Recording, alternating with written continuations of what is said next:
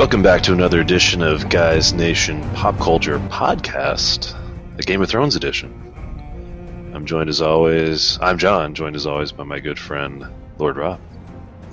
You know, and we call this the Game of Thrones edition, but I'm pushing hard for it to be the Sons of Stark podcast. Yes. We should probably rebrand, although you might have to be Rob with two B's. Well, you know, my last name does start with a B, so if I just write it all together, it works. Yeah. So big episode this week. The new gods and the old, something like that. Now, we'd like to start off with kind of our initial gut reaction, and to me, the thing that stood out was that there were so many callbacks to past, issues from previous seasons. In the previously on Game of Thrones promo they do right before it starts. So you got the feeling that, okay, some things are really going to happen this time. Because like last episode we talked about how maybe it was a little more of a filler, but now we're bringing back a lot of storylines and starting to wrap some of those up. Yeah, they definitely hit home with quite a few things. Been a while since we'd seen some pirates and some Davos and Stannis. Yep. I thought that was certainly big. They're kind of bringing it back home, moving forward with some things, pushing some things, bringing in some new actors to kind of fill in some roles. We hadn't seen the Greyjoys in a little while. They show back up. Absolutely, and they took more action in this one than they had previously. I mean, even if we had seen the Greyjoys a little bit here and there this season, it felt like those were just kind of filler scenes. I mean, yeah. When's the last time we saw anything with Theon that was of any substance? But here we are with a little search party coming to get him. I mean, they're taking it home. Yeah, that was certainly quite a scene and quite a, I don't know, something that we're probably going to see a little more of. He's shown his loyalties, or maybe at least just for the moment. And also, Lord Varys, we hadn't seen in a long time. He comes back into the fold. But what was the thing that jumped out to you? As far as this episode goes, what's the biggest kind of movement in the storyline to you? Oh, to me, I absolutely think it's the trial of Tyrion. I think I was expecting that to take a little longer to kind of ramp up, but jumped right into it. They did. They jumped right through it. Quite frankly, I was expecting, okay, so they're going to start at this episode. I wonder how long it's going to take to finish, and suddenly the trial pretty much reaches a conclusion of sorts, right? Yeah, and we'll definitely spend a lot of time on that probably, the second half of the episode. But I mean, really, if you can call a trial by combat whenever you want, why won't you just do that from the outset? I mean, well, why even bother with hearing all these witnesses? I think Tyrion might have been a little more hopeful that some of the people who he had helped out along the way would have stood by him, and we'll obviously talk a little bit more about that. But yeah. All right, so let's start off with the man that has the claim to the throne, Stannis. He and Davos sail through the Game of Thrones version of the Colossus of Rhodes to the Iron Bank. We believe this is the first time we've been there, unless we're just morons and forgot. What did you think of this scene? I mean, to me, it seemed like Stannis kind of really had no balls. Yeah, a little bit. Feels like he was going through the motions because he knew he had to be there. He knew he had to at least try. I think he was maybe a little more hopeful that they would just say, "Oh yeah, right, we believe you." That yeah, guy's you're the a king bastard. of Andals. Yeah. Yeah. So, he just thought it was going to be handed to him. And it kind of reminded me a little bit, calling back a few seasons to when Renly was talking about going to kind of take back the throne, and he seemed kind of idealistic. Like he didn't really expect this war was going to be this tough thing. So maybe the Baratheons don't take things as seriously. I don't know, but that's kind of the idea that I got from Stannis, is that he thought he was just going to get it handed to him. Yeah, yeah. Well, and he's not the eldest, right? So he thought he was just next in line. That was it. Right. But yeah, I mean, it's odd because obviously he's getting led around a bit by the Red Priestess, and Davos he talks down to anytime he can. But then as soon as he gets in front of another authority figure, he just kind of clams up, and Davos has to talk for him. Yeah, and I really liked the actor that they used there at the Iron Bank. I didn't catch the character's name, but they used Mark Gatiss, who some people might know as Mycroft from Sherlock.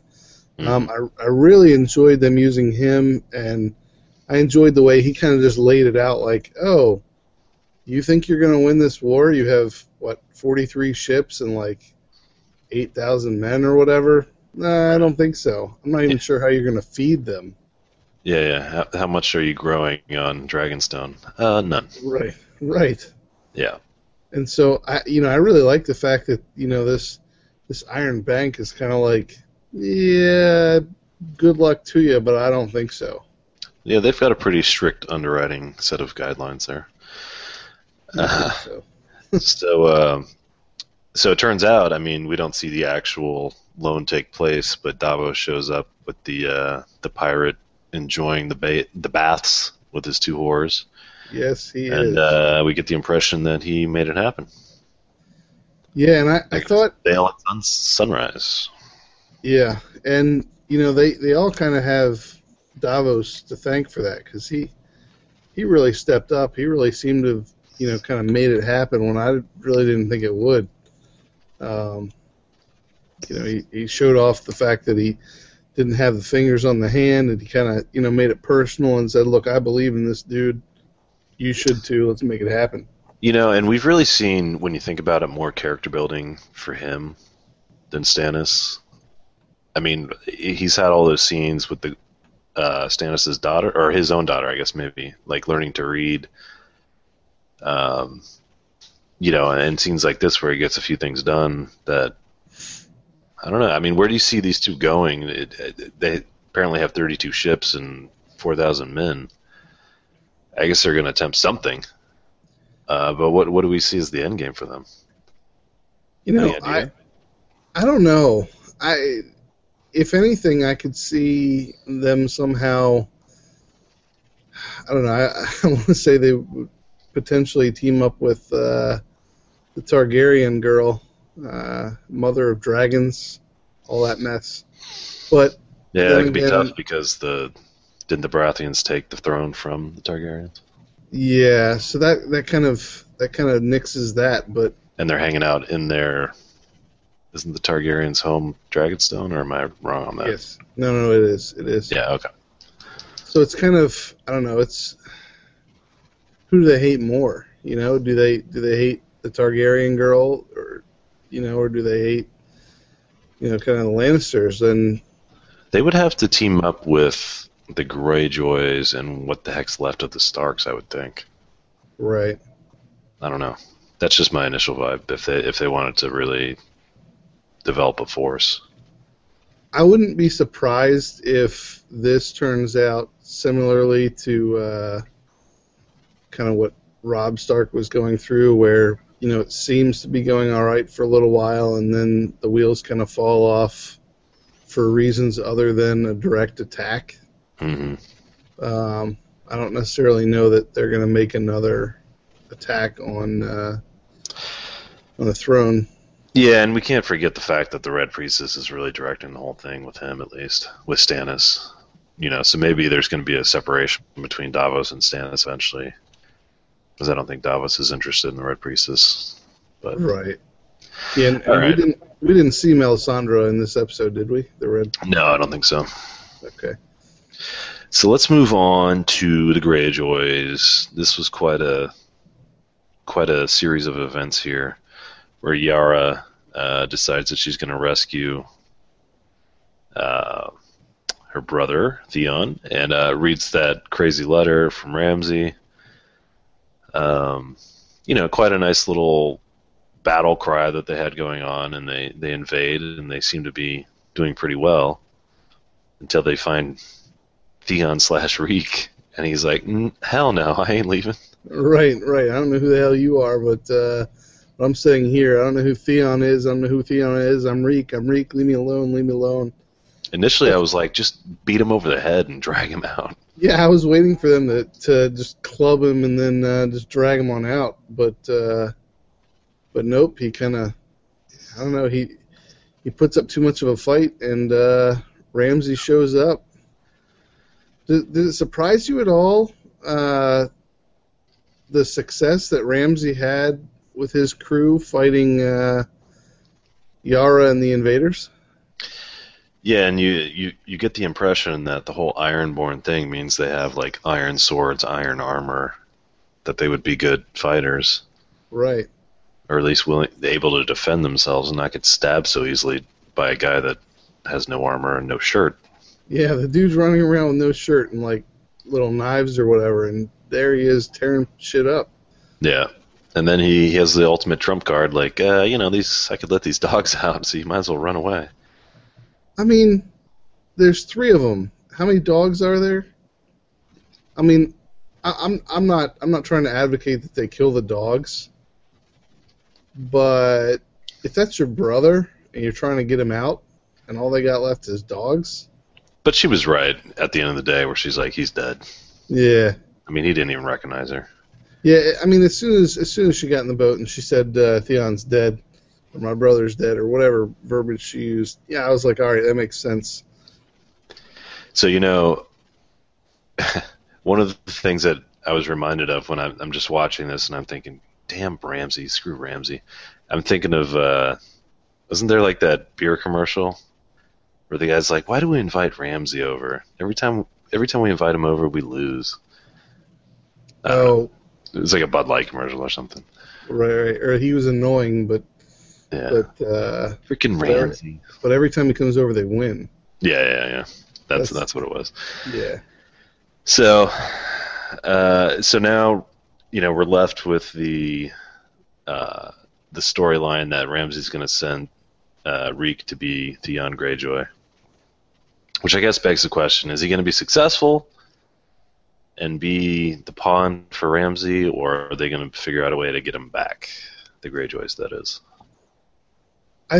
My personal guess is that Yara's going to see through it, and she's going to feel bad for Theon, and she's going to murder him. Yeah, that makes sense. She's just going to straight up put him out of his misery. I mean, that's my best guess. That's what I'm hoping happens. Yeah, and this is kind of outside of where we're meaning to talk about here, but there is a pretty consistent theme of strong women in this show. Oh, yeah. And this is yet another case where the woman in the family or the situation is the strong one, the one that sees through it. Yeah, and so she's going to take control, and she'll see right through it, just the way that you said. I mean, that's what I expect as well.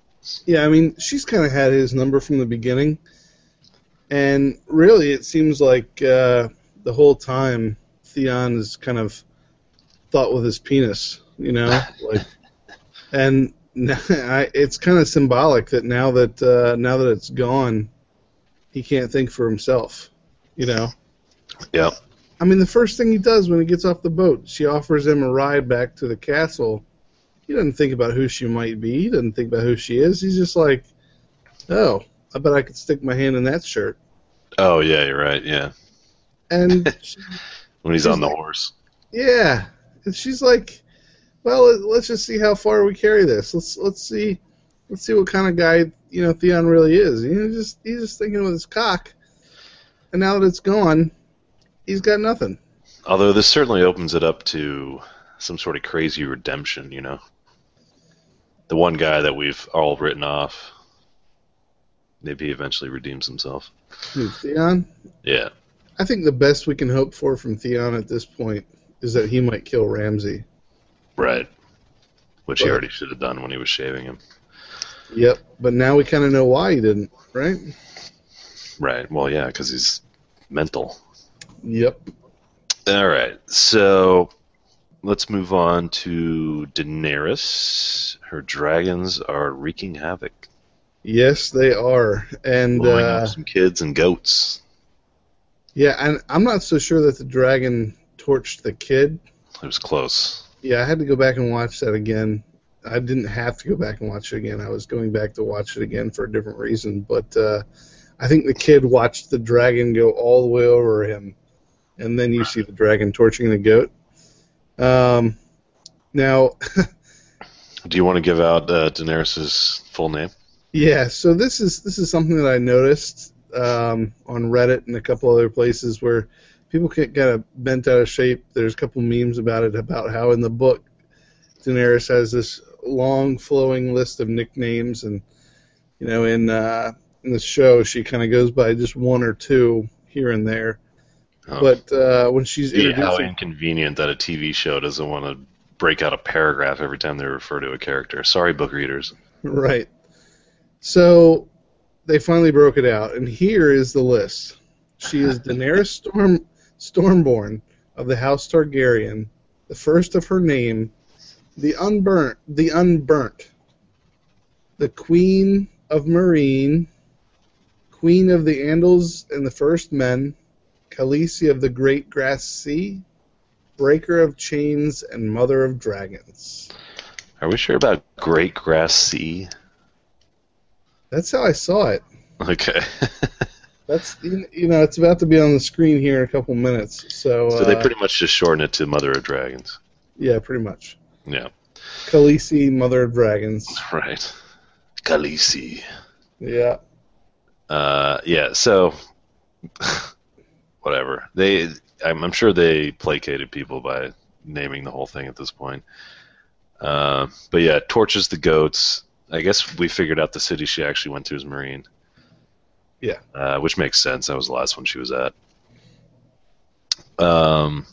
It's got that nice pyramid type structure.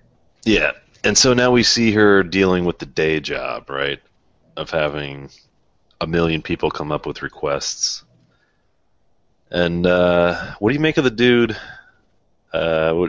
He's Dar. He Yeah, comes up and he's got all this. He's got this whole story. Did you believe his story? Hizdar Zolorak. That his dad was one of the masters, and apparently he wasn't interested in crucifying the kids or whatever, and now he's crucified himself, and the guy wants to bury his body. I mean, I'm kind of skeptical that that's actually the case. I don't know. Did you get that feeling from that interaction as well? No, I wasn't necessarily skeptical. I kind of understood. It's the kind of thing where you can look at a group of people who, maybe the vocal minority, or even the vocal majority. They do something, they stand for something, and you can hate them for that. But there's always going to be people that are part of that group who believe in the fundamental principles, but don't stand with them on every issue. Yeah. I think it's a case like that. I believe what he's saying. I hear what you're saying, but, I mean, what of the idea that this is a foreign ruler, right? Yeah. They didn't want a new ruler. She just kind of rolls in with her strength, with her dragons, with her billion unsullied, whatever the number is at this point. Yeah. And just takes us over. Don't you think there's going to be an insurrection movement? Possibly, but I think at this point, she's got the numbers. She's got not only the army, not only the dragons, but she's got the slaves. Yeah. So they're kind of outnumbered by a lot. Yeah, but I guess one of the reasons that it jumped out to me is that if he wants to pull down those who are crucified, it becomes kind of a rallying cry, right, for the people in the city that did back them. That's a possibility. I viewed it more as him looking for some mercy and potentially the opportunity to get some leniency on her part and to kind of work their way into her good graces by saying, look, no hard feelings, but, let us bury our dead. Yeah, I know, and that's how it was presented, but is any throne that easy? I don't know. I mean, I feel like she's already gotten it.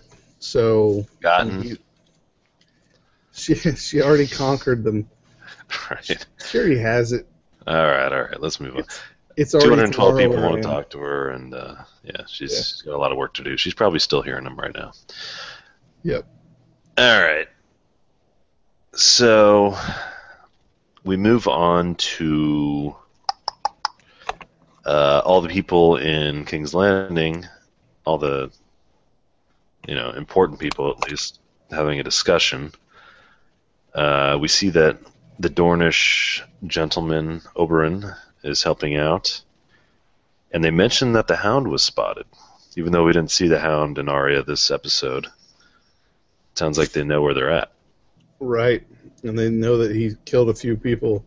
I don't even think they mentioned that Arya killed some people. Yeah. I don't think they know that she's alive. That's the whole idea. Right. Yeah. So I found it interesting that they included a note about Tywin finding out, what the Hound has going on. Wasn't so surprised to hear that he was finding out what Dany's got going on. Right. Tywin wants her dealt with, but it doesn't sound like he wants to send forces just yet. So I don't know what he has planned, but it sounds like he's got something in mind. Yeah, I mean, he certainly says straight up that she has to be dealt with, so something's going to happen. Mm-hmm. I thought it was really interesting during that whole scene, though, that the male Tyrell, for lack of a better word, the husband, I guess, stayed behind because the old bat that was controlling everything that killed Joffrey is not around anymore. And Tywin just says, "Fetch my quill." The guy's just like under his thumb already. Yeah, Olenna Tyrell definitely seems like she's wearing the pants and all that. I mean, she's definitely a schemer. We found that out. We've seen it. So I mean, I thought that the fact that the husband was there fetching a quill for Tywin, and he's the one sitting on the triumvirate to try Tyrion was a little telling. Yeah, no doubt. I mean, he's clearly the meekest of the group, and he's obviously kind of lowest on the pecking order there. So I'm not surprised that Tywin would just say, go fetch me, quill and scroll, and he just kind of gets up and does it. It's kind of like, okay, you're going to play your role, and this is what your part is going to be in all this. Yeah. So we end up seeing, after that whole scene of them just kind of acknowledging that they know some other things are going down, we end up seeing Varys and Oberyn meet up in the throne room. What did you make of that whole interaction? It sounded like they were somewhat kindred spirits in the sense that they both are seeing opportunities. Yeah, and I think Oberyn, it seems like he was trying to manipulate Varys a little bit, kind of, what can I offer you? Like, maybe I can hook you up with whatever you like. And Varys is kind of like, don't even worry about that. I'm not even trying to get into all that. Speaking of, having whores or whatever. And there's a part that I thought was really interesting, where Oberyn calls him Lord Varys. And Varys says, no one is under obligation to call me Lord.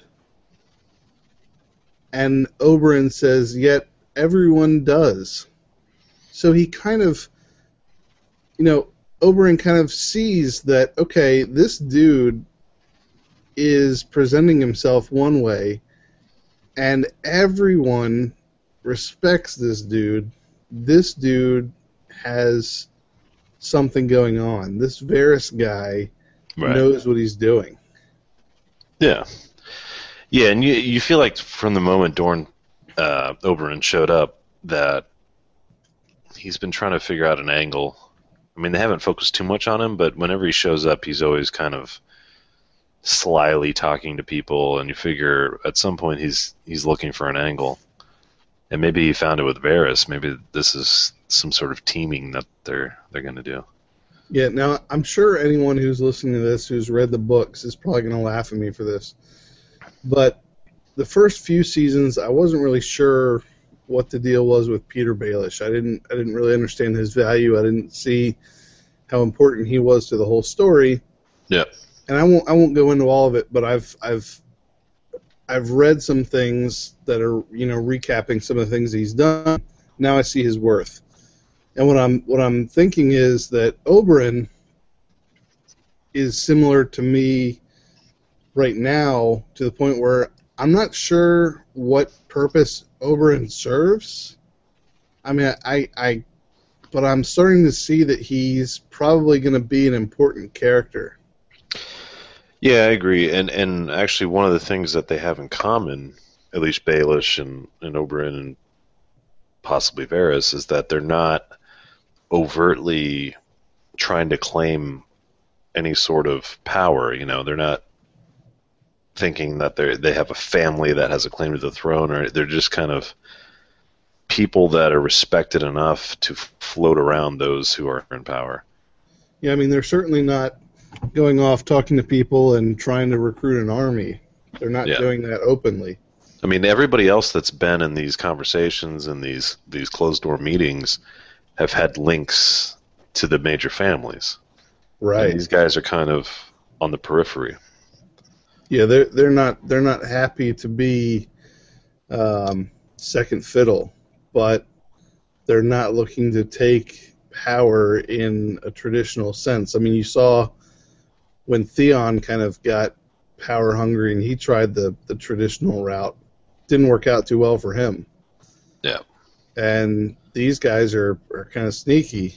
And I believe you and I were talking last week, and I mentioned something about Peter Baelish, and you said you wouldn't be surprised if he had a huge role because of how this show is all about politics. Yeah, I mean, you're talking about a show that's essentially based on politics, and this guy's entire role, his entire abilities are grounded in politics and manipulating people. And I really thought there's definitely something big. I think we mentioned this last episode about his soft invasion of the Eyrie, or whatever it's called there. Yeah, where he's able to just walk through the Bloody Gate. Yeah, he's welcomed. And you don't think he can take over that joint? Oh yeah, I think he practically has it now, right? He's got Lysa wrapped around his finger. Yeah, and I think we were trying to figure out whether or not their marriage was official yet. I mean, they kind of had a small ceremony in the last episode. Yeah. But one way or the other, I mean, it seems like he's pretty much worked his way into that. Yeah. He manipulated the whole situation with Jon Arryn, Lysa's husband. Mm-hmm. He manipulated everything with Joffrey, right? I mean, he pretty much showed that he had a hand in Joffrey's death and dealing with. He was pretty much the one that killed him. Yeah, more or less. Yeah, pretty much. And now you can kind of see that he's clearly having a hand in trying to polish up some loose ends there with Tyrion. Yeah, with Tyrion's trial.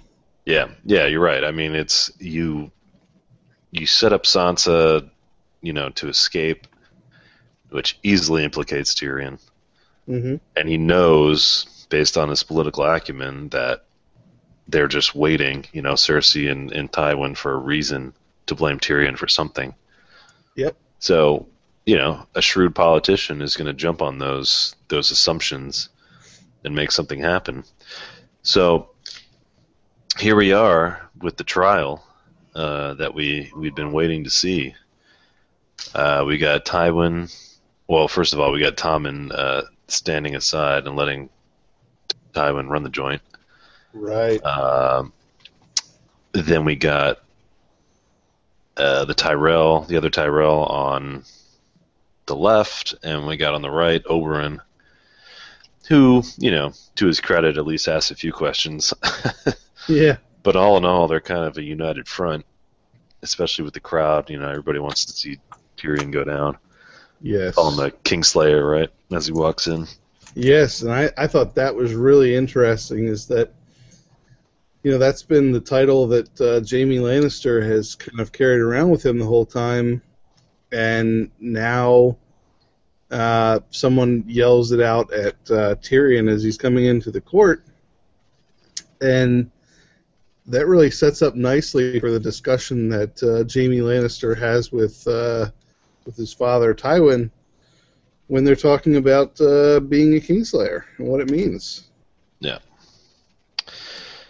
Yeah, and so it just becomes a cavalcade of witnesses of character assassination. Tyrion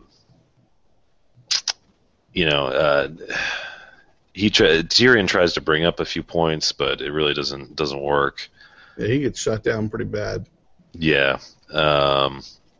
Grandmeister, Meester, whatever it is, Pycelle, brings up the necklace, which I thought was really interesting because we're led to believe that Baelish is the only one involved in the necklace.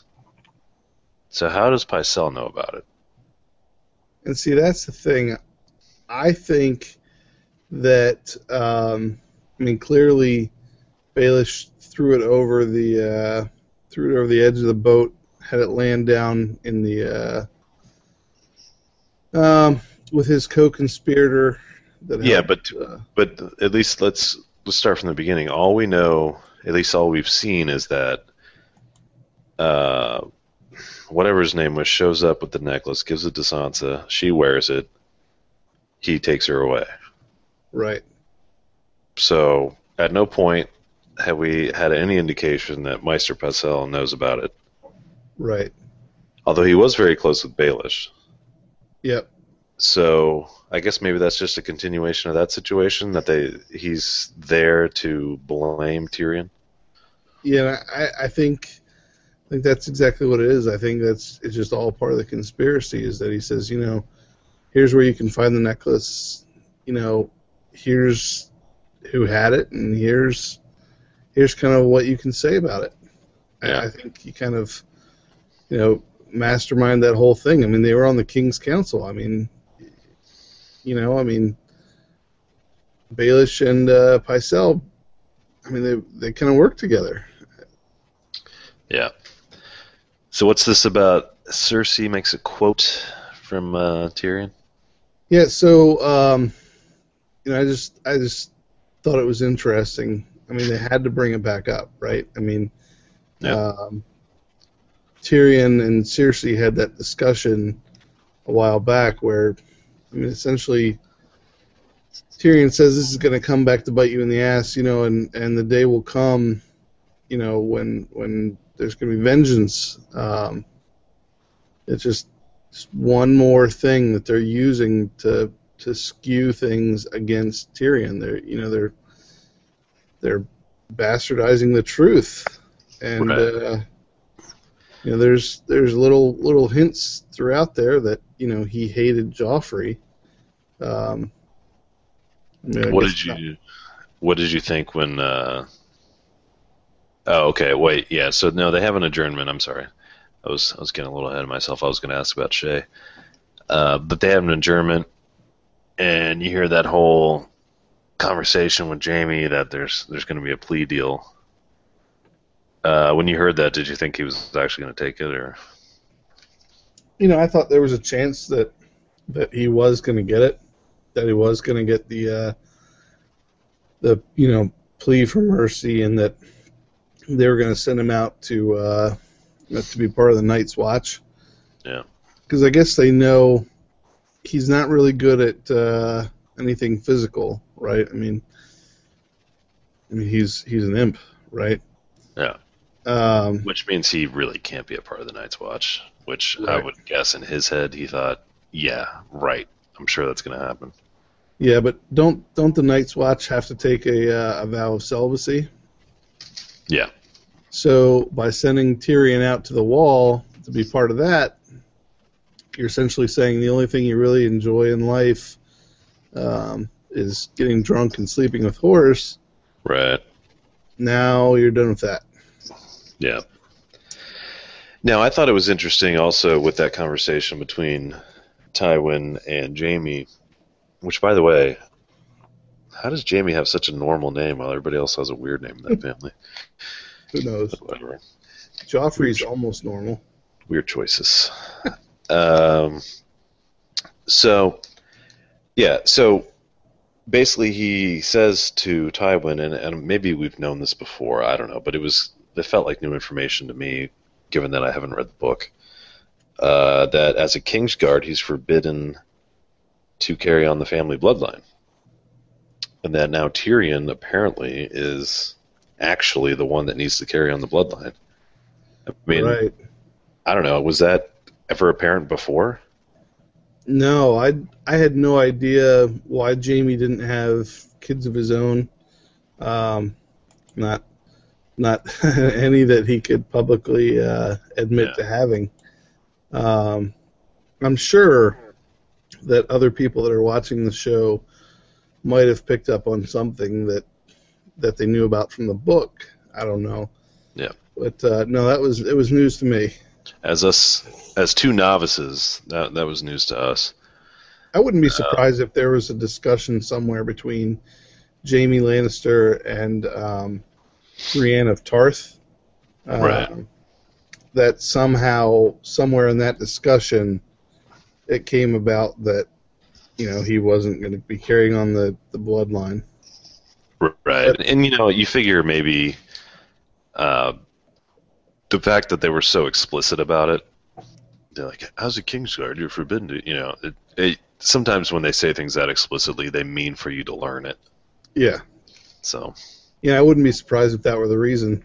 And it wouldn't have surprised me if the reason he wasn't having children all along the way was because of his love for Cersei and the fact that I kind of feel like if Jaime were to have slept with anybody else and had children with anybody else, Cersei might have killed them. Yeah. I mean, she's a crazy bitch. She's nutso. Yep. All right. Well, speaking of nutso, Tyrion's Hura comes back into the fold. Yeah. To the shock of no one, she apparently was paid off to talk smack. Well, see, I don't know. I don't know if she was necessarily paid off. I think she's a woman scorned. Well, yeah. Tyrion essentially said, "Look, you've got to go. You got to get the fuck out of here. I'm going to set you up with a place. You need to move on." He's like, "Here's 20. I called you a cab." Yeah. And she's like, "Not going to happen." And he's like, "All right, I got to break ties with this bitch. You're a whore. You don't mean Bronn, anything take her to away me." from me. Yeah. So, I mean, hell hath no fury, right? Yeah.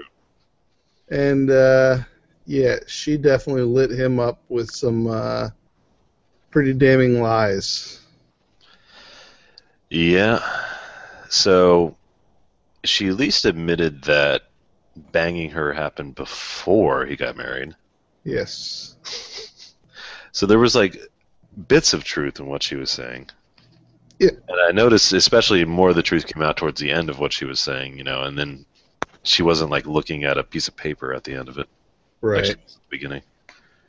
Right.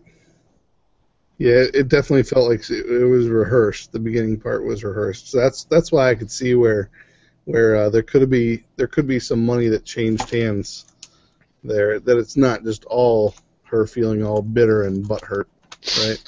Yeah. So I really liked what Tyrion ended up doing.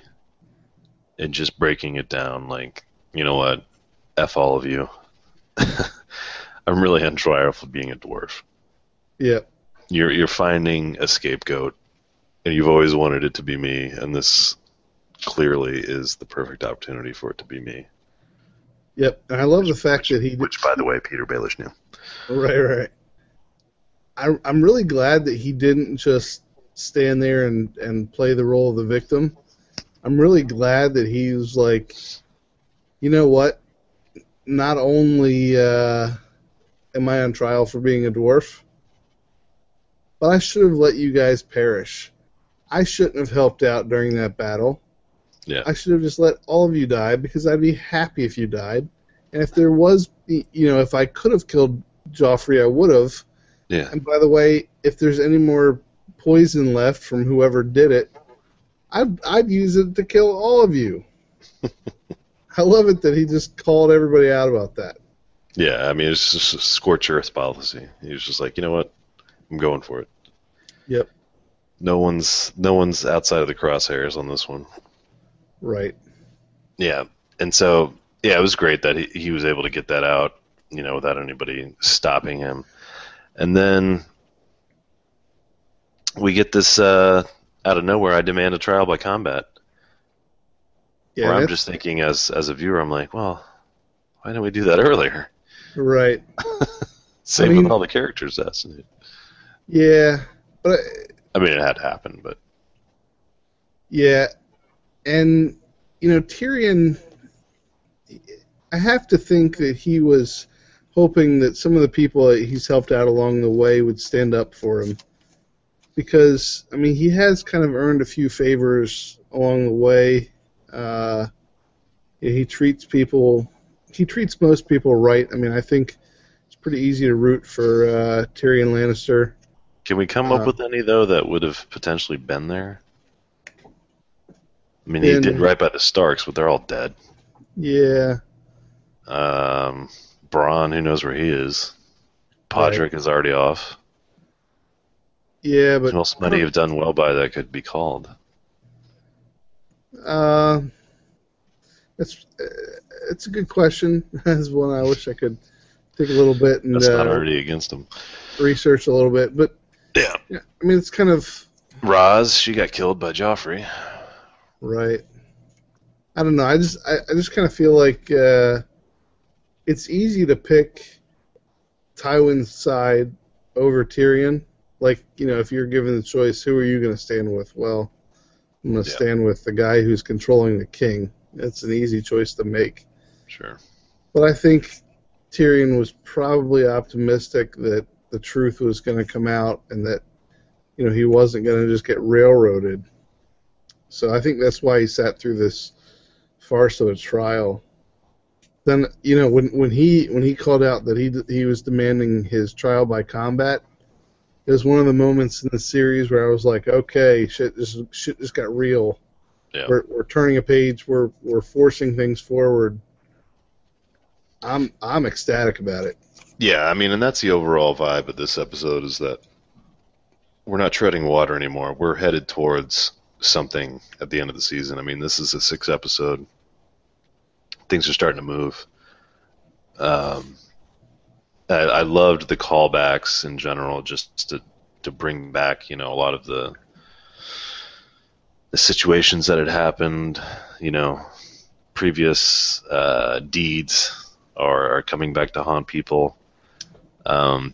So, yeah, I mean, I like the way that they set it up also with the fact that Bronn had that interaction with Jaime last episode where he said, and Jaime's feeling sorry for himself and all this, and he's like, do you know how me and Tyrion met? He's like, yeah, well, you had to do a trial by combat with him or something. And he's like, yeah, but I wasn't his first choice. You were. Right.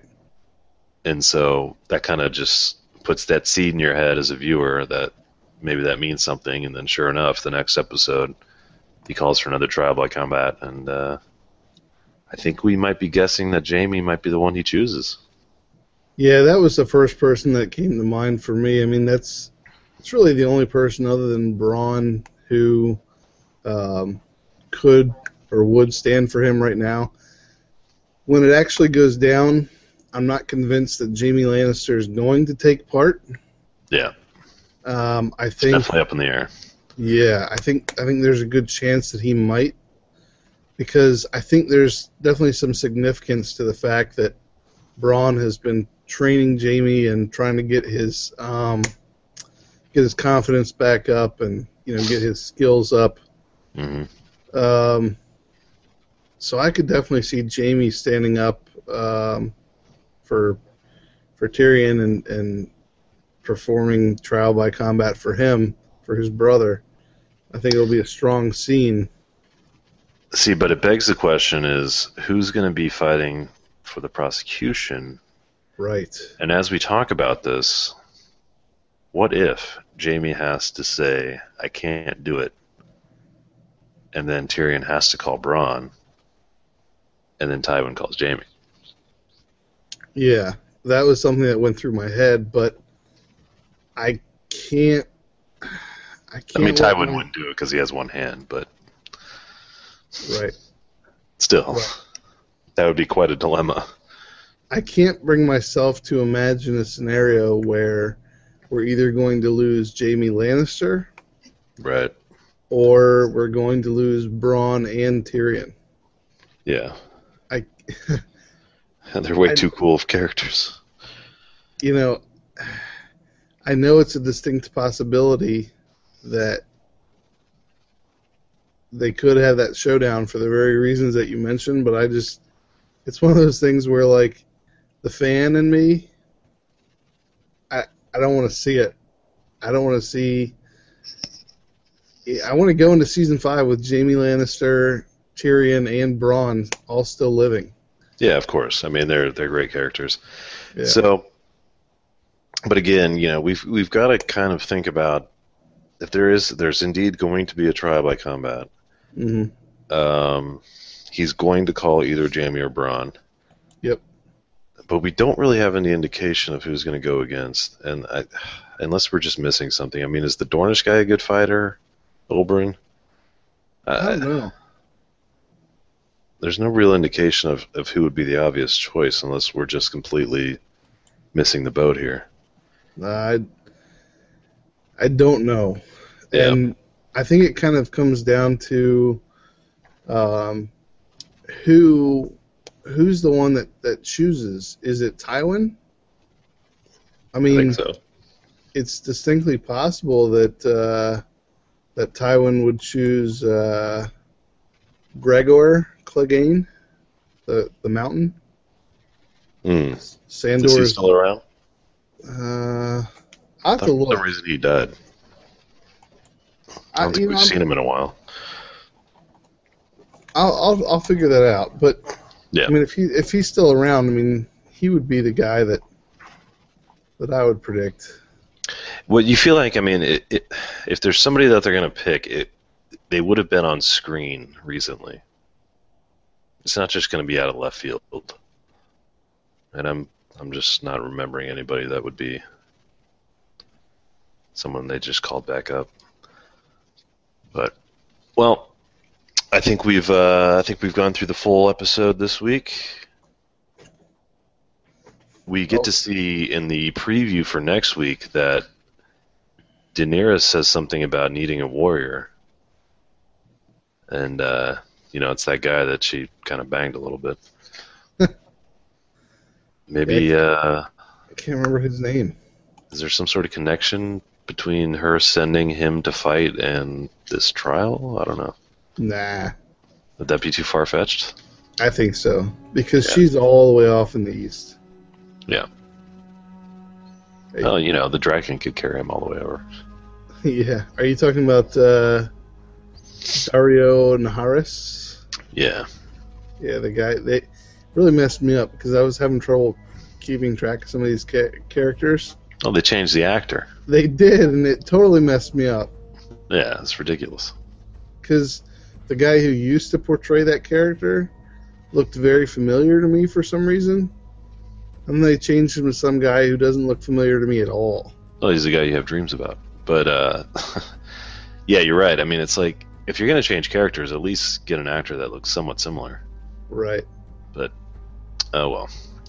And just so you know, the notes that I'm looking through that help me figure out who people are, they indicate that Gregor Clegane, otherwise known as the Mountain, is still alive, and he was expelled from Stone Mill by a force led by Lord Edmure Tully, forcing him to flee south to Casterly Rock.